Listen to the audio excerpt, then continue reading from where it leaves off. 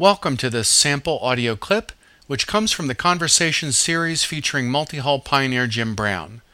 In this segment, Jim interviews sailor and yacht designer Chris White about a few of Chris's newest applications for catamarans and why many are attracted to the cruising lifestyle. To find out more about this historic multi-hull-oriented audio series, please visit us at www.outrigmedia.com.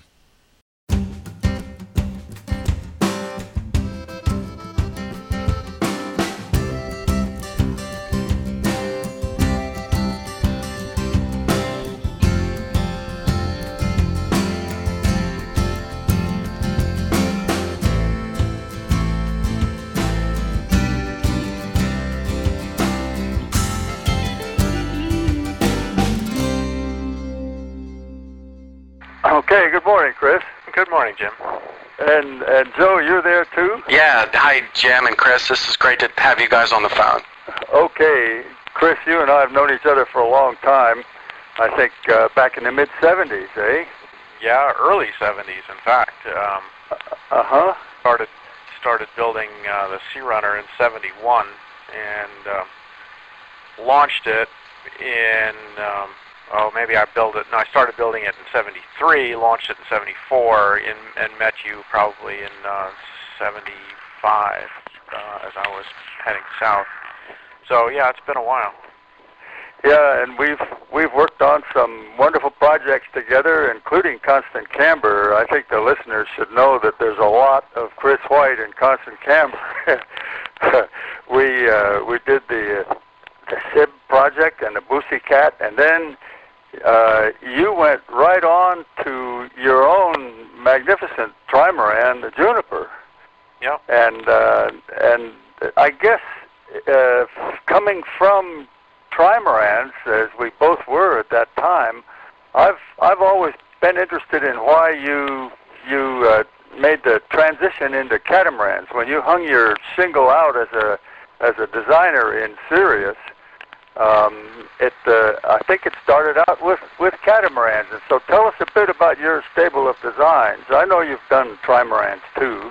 Okay, well, just a quick note before we get into that question is on Juniper. I saw Juniper 3 weeks ago in Nantucket, where she crossed her outbound track on a circumnavigation. Hey. The owner, Hank DeVelde, who I sold the boat to after owning Juniper for 25 years, bought her here in Massachusetts and took her over to Holland to do some work on her before he set off around the world. And he stopped in Nantucket for a week waiting for weather. So he came back to Nantucket, coming up from Panama through the Bahamas and to Nantucket, which is where he actually crossed his outbound track. So that marked the completion of her Juniper circumnavigation, and she turned 30 a month before. So there were two little milestones on Juniper, and I had a chance to go through the boat quite thoroughly.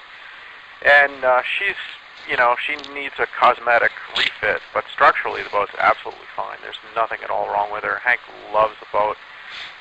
We got quite a bit of interesting stuff from him, including some recordings about his experience with the navigators in Pulawatt and sailing in gale conditions in the Southern Ocean and going through the Aleutian Islands and all kinds of crazy things that he's done with the boat and a few years that he's owned her.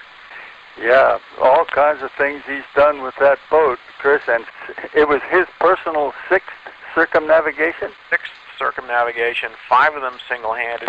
This one was primarily single-handed. He did have a guy that sailed with him just recently from Panama up into the Bahamas.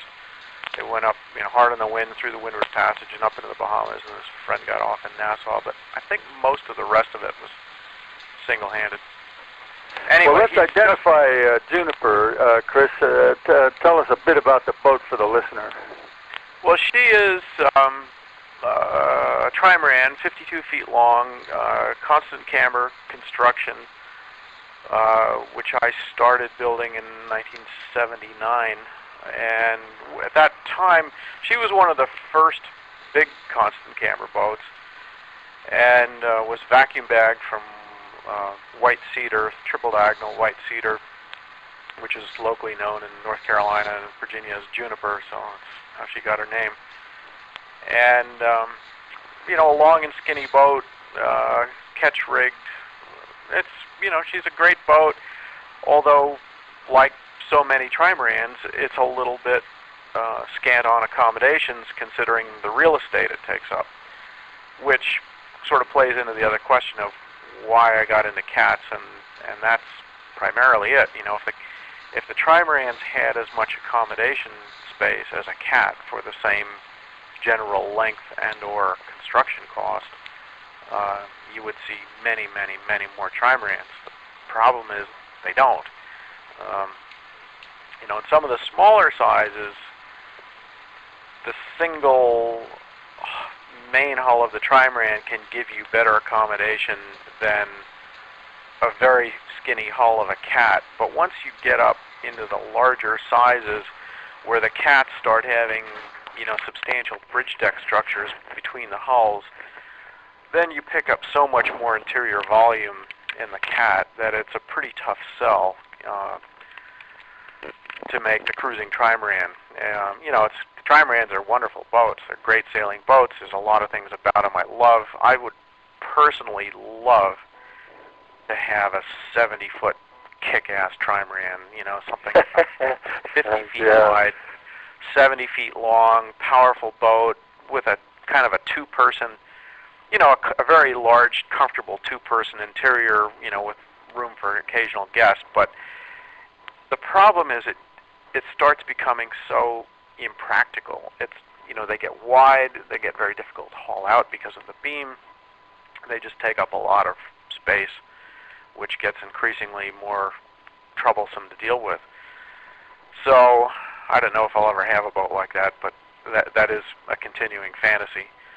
Yeah, it sounds like Joe Culpet's Virgin Fire. Well, that's somewhat similar, and I've spoken to Joe in the Virgin Islands about that as he struggles to find a place to haul a boat out. There's only one reasonably economical haul out in the whole West Indies for him, and that's by a crane. There are a couple of other options, some of these large dry docks, but they get quite expensive. And that's the problem, up to 30 feet, hauling is not so difficult, up to 30 feet in beam. You go beyond 30 feet in beam and your options start getting very, very narrow very quickly. There are so many cats around these days that there are more and more 30-foot wide travel lifts in existence, but you get over that and it gets tricky. Yeah, that's why Doug Jane here at Reedville, Virginia, has gone to a ramp with a big hydraulic trailer for hauling out by lifting big multi-hulls from under the wing, whether cats or tries. But that's a unusual circumstance there. Well, there are other people doing that, and it's a great way for multi-hulls. It's just that, there's so many boatyards who still don't quite get it, that there are more and more multi-hulls, and they're getting ever and ever wider, and it would be worthwhile for them to have the facilities to haul out wide boats, but it's slow to come. Well, explain to me now that you have described the additional accommodation space in the bridges, in the bridge area of the large cats. How it is that you don't utilize that with a grand saloon, but instead put the central cockpit in the middle of the boat and the pilot house aft. How does that work into your thinking? Thanks for listening. For more like this, or to obtain this complete audio conversation, come visit us on the web at www.outrigmedia.com.